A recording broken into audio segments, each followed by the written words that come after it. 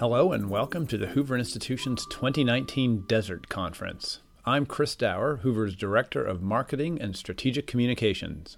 Our speaker in this podcast is Ohanian, a senior fellow at the Hoover Institution.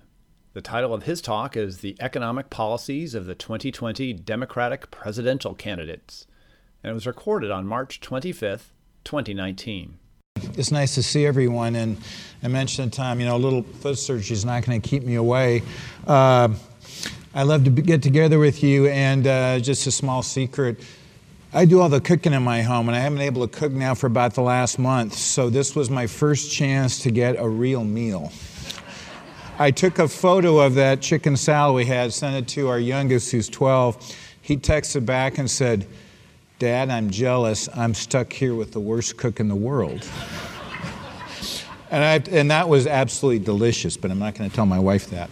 All right, well, I'm happy to be with you today. I'm going to say a few words about some of those who have announced candidacy for president on the Democratic side.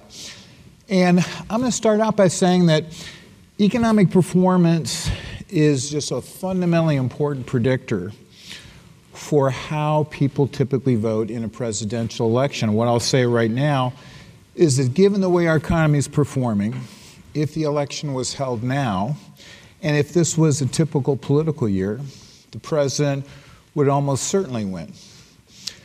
And I think the president does deserve credit for many of the economic improvements we've had since he took office. So I've noted some of the statistics here, and if any of you would like a copy of these slides, please let the Hoover staff know, or you can feel free to write to me and I'll give you a copy. So economic growth since Trump took office has been almost 3%.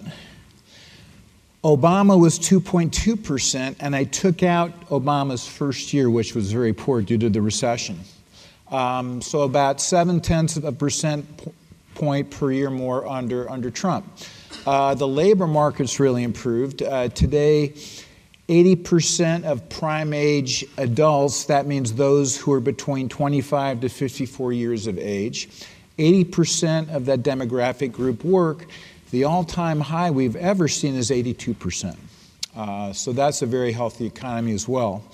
I'll also note that what I call the corrected unemployment rate declined from 17.5% during the last recession to 7.2% today. 7% is the all-time low. Now, what I mean by the corrected unemployment rate, take the normal unemployment rate and adjust it for the fact there's some people who work part-time because they have not been able to find a full-time job. Some people would like to work, but their job prospects are so poor that they've left the labor force. So the corrected unemployment rate takes care of these types of changes. So this is also a very healthy economic statistic. And inflation remains low at 1.6%. Now, a number of economists have statistically analyzed how economic performance seems to bear on to presidential voting. And when all is said and done, some equations that economists have estimated show that Trump would win today 53% to 47% because of how well the economy is doing. Now, this assumes that we were in a normal year. Well, this is not a normal year. So when we look at polls and presidential approval rating, Trump's approval rating is at 41%. Now, it will be interesting later this week to see how that changes given what was happened with the Mueller report being released. I suspect that will go up. Now, for comparative purposes, to give you a sense of where the president stands, I've noted the approval ratings of the three previous presidents, Obama, W. Bush, and Clinton, at the very same point in the presidency. Now, Obama presided over just a very, very poor economy, and at the same point in time, Obama had a 49% approval rating. W. Bush, in early 2003, the economy was not particularly strong yet. W. Bush had a 55% approval rating. Now, economic performance under Clinton, not quite as good as what we're seeing right now, but fairly similar. And Clinton even had a higher approval rating than Trump. And I've noticed, I've put in parentheses some of the challenges that President Clinton faced at that time, including Whitewater, Monica Lewinsky, Paula Jones, renting out the Lincoln bedroom, and the list goes on. But just goes to show you that this really puts President Trump's approval rating in perspective. And obviously you all know that these are very polarized times. And President Trump is somewhat of a lightning rod. So what I'll do today is talk about the economic policies of some of the leading Democratic candidates who've announced. As economics, I think, will play a role, but other issues will play a role as well, I think, when it comes to what decisions voter makes. And if there was one overall theme I could give to those currently who have announced candidacy or who are likely to announce, I would call it a race to the left. And the candidates whom I'll talk about today will include Sanders, Joe Biden, who everyone thinks almost certainly will run, and he's tipped his hand somewhat in a recent speech that he will run, Kamala Harris from California, Elizabeth Warren, Cory Booker from New Jersey, and Beto O'Rourke from Texas. Right now, there's roughly 17 candidates who've announced, many of whom I think will not have much name recognition, many of whom will not be able to generate significant enough campaign donations to be able to stick it out for the long haul. So I think these 6 names are names that you will see from now until the primaries and the caucuses. Okay, now to give you a sense of just how far I think the Democratic Party has evolved in just the last 3 years, we go back to 2016, and there was really what I would call one far-left candidate, and that was Bernie Sanders.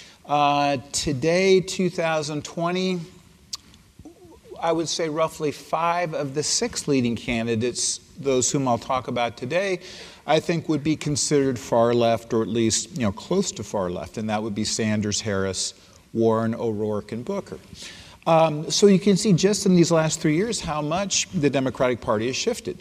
And it goes beyond those who are running for president. It really goes throughout the Democratic Party. And I'll go so far as to suggest that those Democratic lawmakers who've been in office for an awful long time, who are demonstrably leaders of the Democratic Party, Nancy Pelosi, Patrick Leahy, Chuck Schumer, Dianne Feinstein, I would say they're party leaders today really in name only. They are not the ones within the Democratic Party setting the party agenda. That agenda is being set by a very, very different group of politicians. And those who are setting that agenda today, I think really is the outcome of 2 evolutions within the Democratic Party. A very long-run evolution and then a much shorter evolution just in the last couple of years. In the last 25 years, the Democratic Party on trend has become a much more liberal party. So the Gallup poll every year surveys those across political parties and asks them their views on a variety of political and economic and social issues. So I went back and I tracked that. And back in 1994, so this was in Clinton's first term, only 25% of those in the Democratic Party self-identified as being politically liberal. 50% self-identified as politically moderate, and then 25% self-identified as conservative.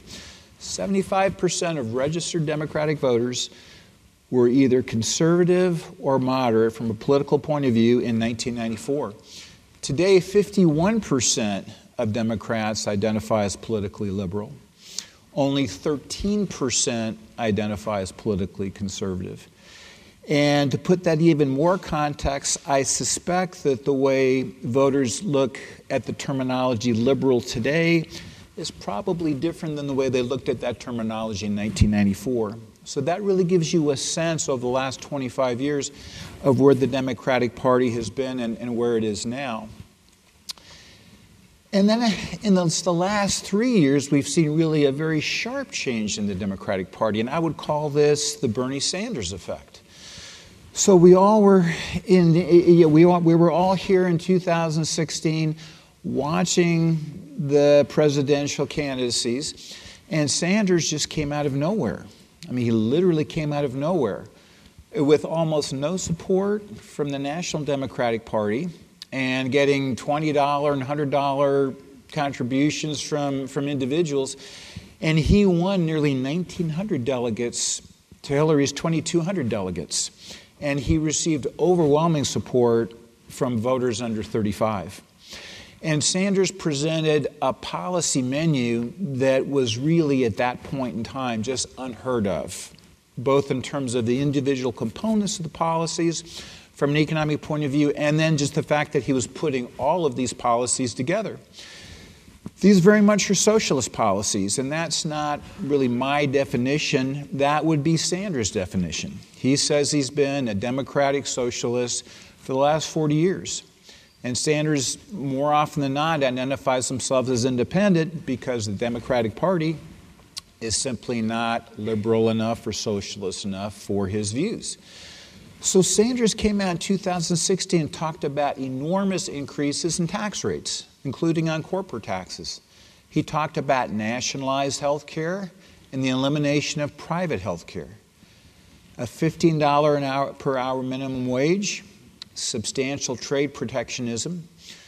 These would all be categories which we would at some level call socialist.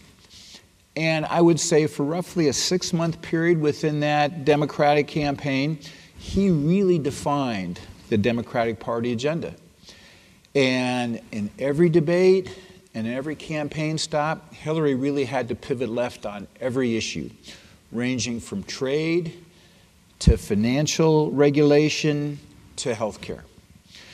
And the way I look at what happened in 2016 within the Democratic Party is that Sanders really, even though he lost the nomination, Sanders won from the perspective of he really strengthened the far left of the Democratic Party, and he helped bring to life a new group, which I would say is now 99% setting the Democratic Party's, what I will call a socialist agenda. And again, this is not me.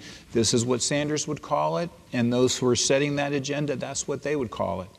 And I would say Nancy Pelosi and Dianne Feinstein and Chuck Schumer are watching from behind right now. So who are these new party leaders? Well, they're very young, and they're unabashedly socialist. And I would say they're also critical and almost the point of being contemptuous of America and some of our past history. So those party leaders include Alexandria Ocasio-Cortez, known as AOC, and Ilhan Omar from Minnesota, who's Muslim. And this relatively small group has displaced a very large and older and established group of politicians within the Democratic Party. Now, the next statistics I'm going to show you is noteworthy for two reasons. 76% of congressional Democrats are 50 or older, and 40% of congressional Democrats are 65 and older. And despite this size difference between the older established Democratic leaders such as Pelosi and people such as Ocasio-Cortez, the old guard really has lost control of the party. The agenda is being set by AOC and Omar and others. And when we think about 5 or 10 years from now, many in that 65 and over group are going to be retiring. And we need to think about who is going to be replacing them within the Democratic Party. Will it be more people like Ocasio-Cortez, or people who are somewhat more moderate,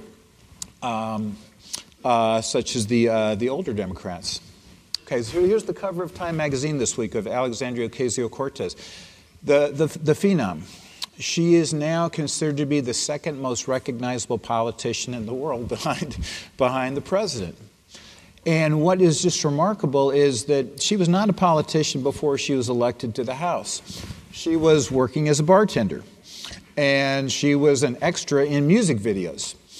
And she literally has come out of nowhere. And what's also interesting about Ocasio-Cortez and those other very young Democrats is that their proposals are not addressing the needs of their constituents Despite that, they've become incredibly popular. So some of you read about Amazon was going to locate a second national headquarters in New York City. They were going to receive roughly $3 billion in subsidies that New York State and New York City had promised them, and many other states and locations had promised subsidies to Amazon as well. Amazon was going to deliver most likely $15 to $20 billion in additional economic activity. The state of New York was absolutely thrilled by this. Ocasio-Cortez came out and said, we don't need Amazon. We can fill those jobs up from mom and pop stores. Well, mom and pop stores don't pay executives $150,000 or $200,000 per year. Amazon decided they're not going to go to New York anymore. New York State politicians were livid. The people who live in Ocasio-Cortez's district should be livid because they are losing Amazon. And yet, she is embraced by the Democratic Party right now for reasons I simply cannot fathom from the standpoint of her constituents. She's also supported enormous tax increases.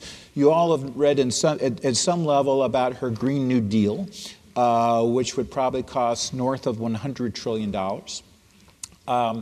Ilhan Omar within the Democratic Party has been incredibly critical of Israel. These first two red quotes are from AOC. She said, capitalism is irredeemable. The status quo, meaning America today, is garbage. She also went on to say that my generation has not known prosperity. Well, this is the most prosperous time in the history of the United States. This is the most peaceful time in the history of the United States. It is remarkable just how little these folks know. Joe Biden, probably going to run for president. Biden called Mike Pence a decent guy. He had to withdraw that in response to criticisms from this group of people. Ilhan Omar has been highly critical of Israel and politicians within her party who support Israel, to the point where a resolution was drawn up that was going to denounce anti-Semitism. That failed. The resolution was watered down to denounce all hate of any racial group or any political group. And in fact, it contains specific language about denouncing hate for Muslims. Ilhan Omar was quoted as saying, "This is a great day. It's the first U.S. vote to condemn anti-Muslim bigotry." So a very small group of very young people in the Democratic Party are very clearly setting the agenda. And it's an agenda that goes that deviates very sharply from the Democratic Party of Nancy Pelosi and Chuck Schumer. So with that backdrop, let me talk a little bit about the policies of the 2020 candidates. And what you're going to see across these people is that there's a great deal of consensus around economic policies that no one would have thought about in terms of consensus across candidates 3 or 4 years ago. I suspect what you're going to see is almost all candidates either have already or will sign on to some form of the Green New Deal. And the Green New Deal is really not a policy proposal to address climate change. It's really a catch-all manifesto for what young politicians within the Democratic Party think is wrong with America. It includes making statements such as providing a living wage for those who are not willing to work. Not able to work, not willing to work. And my 12-year-old son was watching the news and he heard this and he said, "Dad, how could this be? Will anybody work?" And I said, "Yeah, you're going to become an economist when you grow up." But almost all candidates will sign on to some version of that. Almost all candidates are advocating a substantial hike in tax rates. And what I will say is that I think one of the best economic policies implemented by President Trump and the Congress was to reduce the statutory corporate tax rate to make it competitive within 1 or 2 percentage points of other countries among the advanced countries such as Europe. Every person in Congress, well, I would say every person in Congress as of 2016 and before knew that had to be done. That did not get done under President Obama. It did get done under President Trump. And that's one of the most important reasons, along with very needed regulatory reforms, why economic growth today is about 1% higher every year than it was under President Obama. And that's $1.8 trillion of income every year, higher under Trump than under Obama. That would go away, at least according to the policy positions of the 2020 Democratic candidates. Almost all are advocating for what people call Medicare for all. And as you read about these candidates and watch them debate, there's an important footnote on Medicare for all. Some, such as Sanders and Warren and Kamala Harris, Medicare for all would be really the elimination of private health insurance and private health care. Others, such as Booker, it's hard for me to say Booker is one of the more conservative people among a group, but Cory Booker is among the more conservative in this group. Others would not, at least so far, would do away with private health insurance and private health care. A $15 an hour minimum wage. Significant trade restrictions. We've come a long ways towards reducing regulations that were put in place between 2008 and 2016. That would be reversed. Okay, so let me begin with Sanders since he's on top of the polls. Sanders and Biden tend to be the leading candidates when we look at polls right now, with the others I mentioned, just below that. And I'm going to spend some time on Sanders really because he is the foundation for this new set of candidates. And Sanders absolutely calls himself a socialist. Elizabeth Warren won't do that, even though she is somewhat more extreme than Sanders. But Sanders is very proud to be a socialist. And in the 1980s, he visited. It's interesting now. As I teach young people at UCLA, they'll say things like, "What was the USSR?" Sanders visited the USSR back in the 1980s and thought it was just a magnificent place. And he visited in 1988, roughly 2 years before it came crashing down. He thought Fidel Castro was a great leader. And very recently, I've got a quote here from Sanders. It's about a month old now. And this was shortly after he announced his candidacy for 2020. And Sanders is quoted as saying, "Morally and economically, the U.S. can't thrive when so few have so much and so many have so little." Well, in a moment, I'll just tell you how factually wrong this statement is. In that same speech, he said, "We can learn so much from democratic socialist countries like Denmark and Sweden." Well, that is factually wrong on many dimensions as well. And what's really, I think, concerning about Sanders, not just his ideas about what creates prosperity in a society, but he makes blanket statements based on facts that simply just don't exist. And the facts that do exist are 180 degrees different than what he thinks. Okay, so what about this idea? Morally and economically, the U.S. can't thrive when so few have so much and so many have so little. And I would say that statement, along with issues about environmental concerns, really are the two defining themes of those voters who are gravitating towards Bernie Sanders or AOC or Elizabeth Warren. The idea that we live in a country of haves and absolute have-nots. And the haves don't care about the environment and are going to damage it for future generations. That's really what's driving a lot of voters, particularly a lot of young people.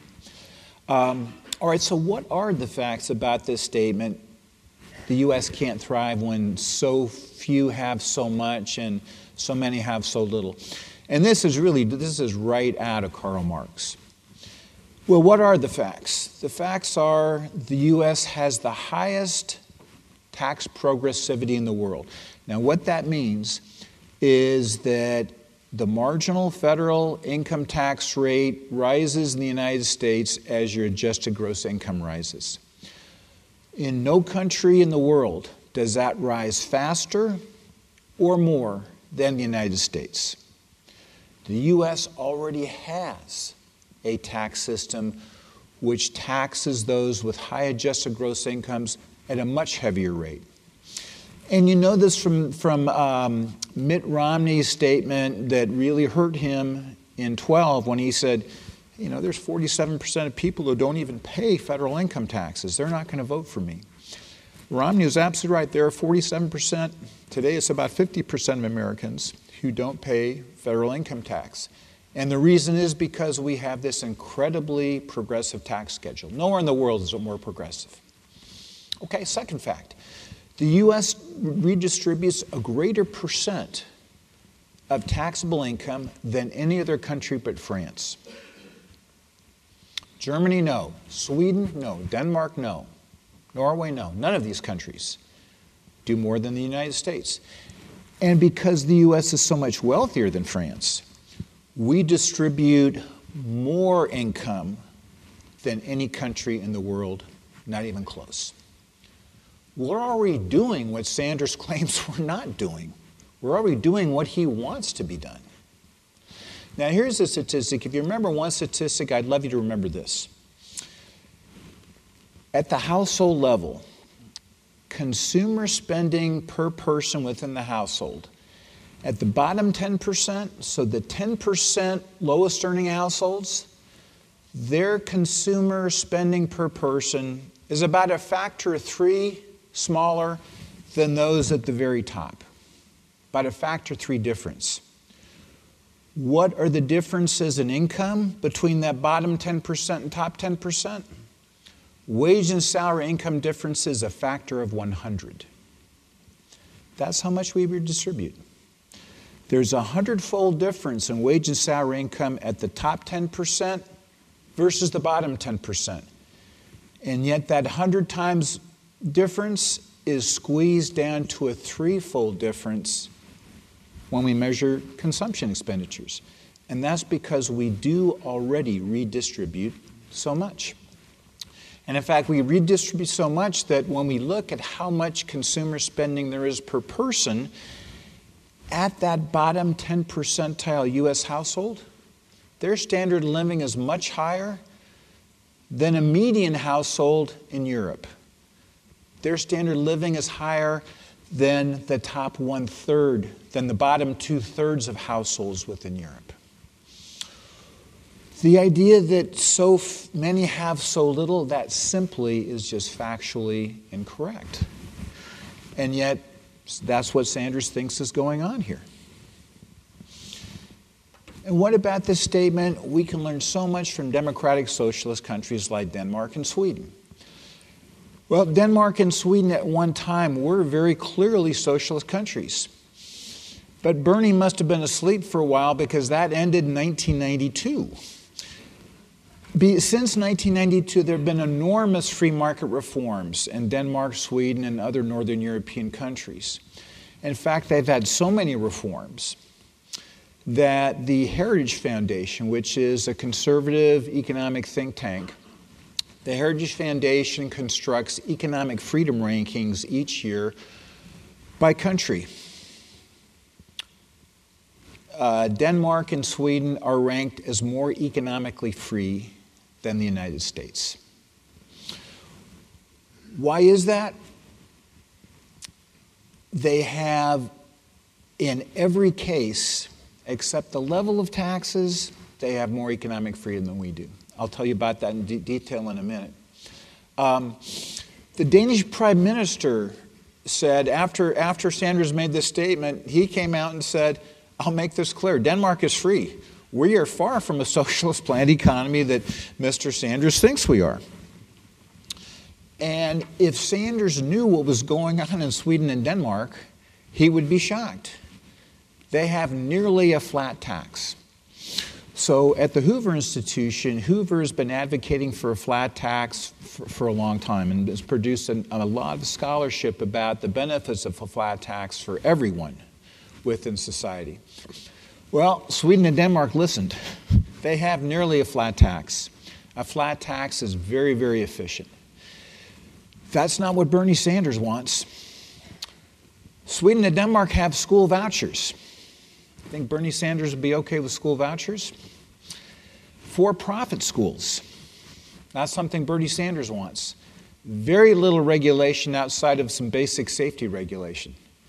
They're now in the process of, Bernie Sanders wants European-style nationalized health care. Well, Sweden and Denmark are in the process of privatizing much of that health care. Sweden is on its way to a 20% corporate income tax. That's not what Bernie Sanders wants. He simply doesn't know.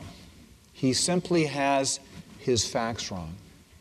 And this is really very dangerous, independent of what a person's views about what constitutes productive economic policies. You've got to get your facts right, and he simply is not anywhere close to having the facts right. Now, he thinks they're democratic socialist countries. Well, they were between 1965 and 1992, and that period was a complete disaster for countries like Sweden and Denmark. Between 65 and 92, the amount of economic activity that went through the hands of the government rose to 74% in Sweden. So 3 out of every $4 found its way through the channels of government. And the number of private sector jobs lost in Sweden during that period of time, well, I did a calculation to put in the context of the U.S. labor market today. It would have been as if we lost 17 million private sector jobs in the United States. The Swedish and Danish people revolted. The economy was disastrous, and new governments were elected in the early 1990s. And since then, there have been enormous free market reforms, some of which I've noted here, and those reforms continue today. Mr. Sanders just has the facts wrong. Yes, we can learn from Sweden and Denmark. They're making some really good changes in K through 12 schooling, such as school vouchers and increasing school competition. But that's not the world Sanders thinks they have, and I think he would find it to be anathema if he actually knew what these facts were. Joe Biden. Right now, Biden is the second-ranked, and assuming Biden runs, he would be the second-ranked in polls of popularity for the Democratic candidates. And so I would call Biden, you might call him a traditional populist. So his whole goal is to restore the middle class. I always find it interesting and somewhat depressing that political candidates, particularly the Democratic Party, they're always talking about the middle class, the lost middle class, and how all the money is going to the upper class. In America, we live in a classless society, or we should strive to live in a classless society. There are middle-income earners and high-income earners and low-income earners, but we don't live in a class society anymore. But it disappoints me that politicians refer to that. Biden wants to make college free, as does Sanders, as does many other Democratic candidates. And he also wants to triple the existing child tax credit. Okay, well, college is costly, as would be tripling the child tax credit. How is he going to pay for that? He would substantially raise taxes on capital income, including the corporate income tax, which we just very successfully reduced and which is paying enormous economic dividends. All the jobs being created since Trump took office, a big reason why is because of a reduction in regulation and because of the cut in corporate tax rate. Biden is likely to have a Medicare for All plan. That really has become, I think, a litmus test for candidates in the Democratic Party. Previously, he has talked about returning to the Paris Accord regarding environmental issues. But again, I think it will, if it's not a litmus test yet, it will be soon. He will sign on to or come up with some form of what the Democratic Party calls a Green New Deal. And you will see a Joe Biden who will be a much, much more liberal Joe Biden than he was just 2 years ago. Okay, so for those of you from California, our own Kamala Harris. I would say she's really quite similar to Sanders. Green New Deal, absolutely, yes, she signed on to that. Medicare for all, tax hikes, $15 an hour minimum wage, yes. And at Hoover, a number of the Hoover economists write frequently, conduct research frequently about labor markets and about the impact of changing the minimum wage on individuals' opportunities. And the empirical evidence is almost always the same. What we do by raising the minimum wage is simply destroy job opportunities for the youngest people, teenagers who haven't had an opportunity to build up enough skills and accumulate a long enough record of experience to be competitive for those jobs. If you're interested in California economics in particular, I write a weekly column at Hoover. It's called California on Your Mind. I've been writing that roughly about the last 8 or 9 months. California policies were driving me sufficiently nuts. I needed to have some outlet. So I write this once a week. And my column next week will be about how California's increase the minimum wage to $15 an hour is going to affect the restaurant industry. Because the new $15 an hour minimum wage is going to affect restaurant workers who previously were exempt because of the issue regarding tips. And I estimate that we might lose 500,000 restaurant jobs over the next 5 years. Automation is taking the place of all those humans. Robots are cheap. They're getting cheaper. They don't go on strike. And they're simply displacing individuals in restaurant establishments. There's even a robot called Flippy who flips hamburgers, who has software that can figure out what's the temperature of the hamburger and to take it off the grill and to actually put it on the bun. So all these things are taking place. And if you want to know when candidates talk about we have to have a living wage, it's just ridiculous that these people are trying to feed a family of 4 on a minimum wage. Well, how many individuals are head of household, work full-time at the minimum wage? 0.4%. 0.4% head of households work full-time at the minimum wage. And they simply identified themselves as head of household. There may be someone else in that household earning far above minimum wage. The minimum wage to $15 per hour would be the single most devastating negative policy that one could force on our young people. Yet literally all of the Democratic candidates sign on for this. Harris also wants to provide reparations for descendants of slavery. Hasn't gone into any details about that.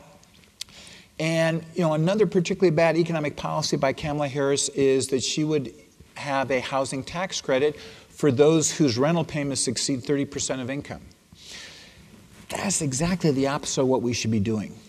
We have a housing crisis in this country, and particularly here in California, because we don't build enough housing. It's a supply problem. It's not a demand problem. And yet Senator Harris is going to incentivize people to spend more of their income on rent. That just simply is going to be a bad economic policy. So I'm concerned about Harris as well. Elizabeth Warren, well, she goes beyond Sanders. She signs on to everything else Sanders and Harris do. And then, Warren made a big splash by suggesting a pure wealth tax as high as 3%. Now, this would be on very, very high net worth individuals. But imagine you're holding your assets in securities bearing less than 3%. Then it's simply a confiscation of your wealth because the tax exceeds the return. And she thinks this will have no economic dislocations whatsoever. Now, if you think, well, how could she even think about that? Well, take a look at the next bullet. She also has introduced a piece of legislation, or she's trying to introduce it, and she says corporations must make a positive impact on society. Corporations are no longer responsible to shareholders, but rather to society in general. So these really are economic ideas where there's literally no empirical support or economic logic support for. And in Clint's earlier session, some questions came up about the Electoral College, and she is one candidate who wants to eliminate the Electoral College. I squeezed together Cory Booker and Beto O'Rourke for time perspective, and also because they're somewhat similar. And they are yes on the Green New Deal, yes on the higher taxes, yes on the minimum wage. Booker has an idea of another renter tax credit, somewhat similar to Harris.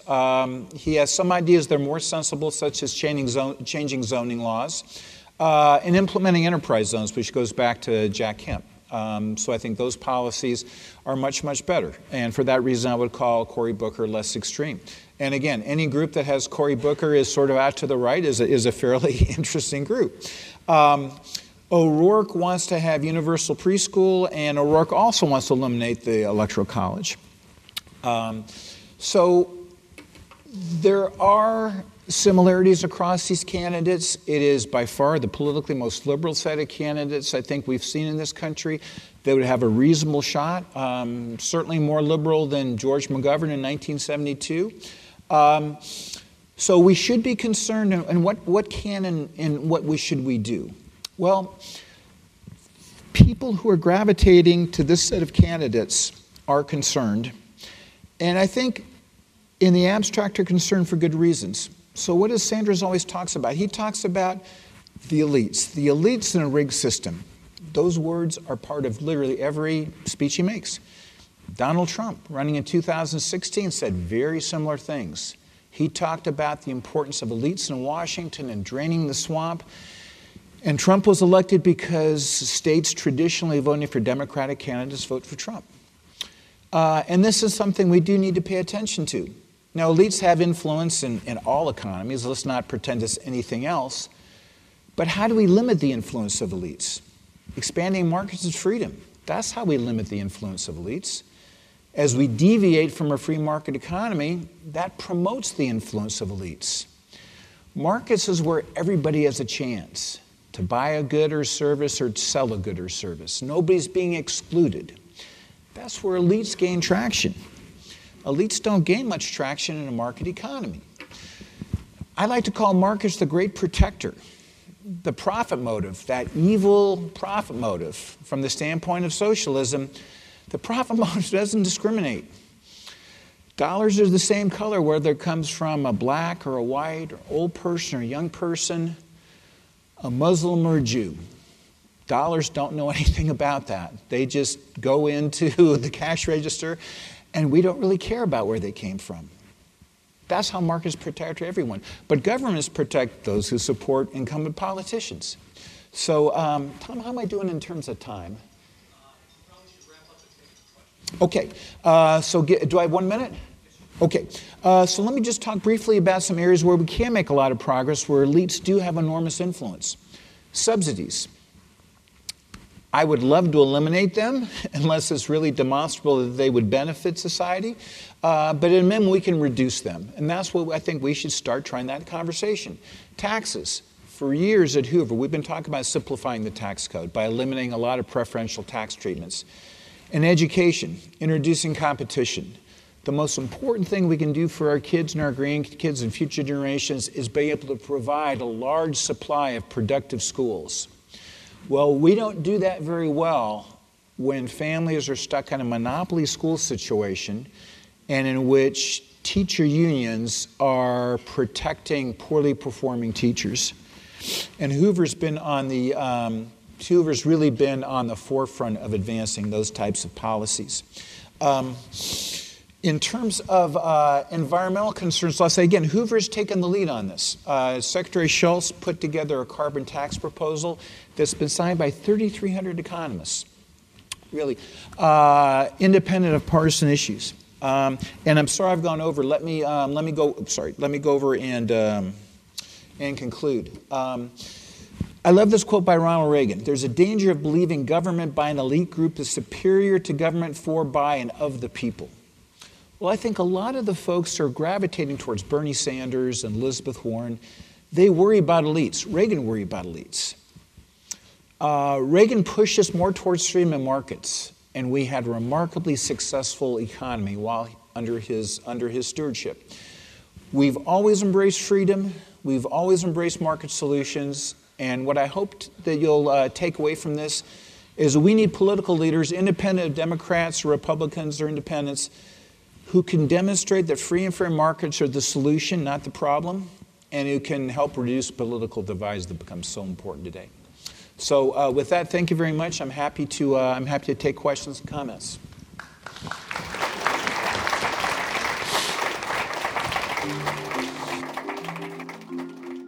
For more podcasts from the Hoover Institution, please visit hoover.org or Hoover's channels on all major podcast platforms, including Apple, Google, Podbean, Stitcher, SoundCloud, and Spotify. I'm Chris Dower for the Hoover Institution. Thanks for listening.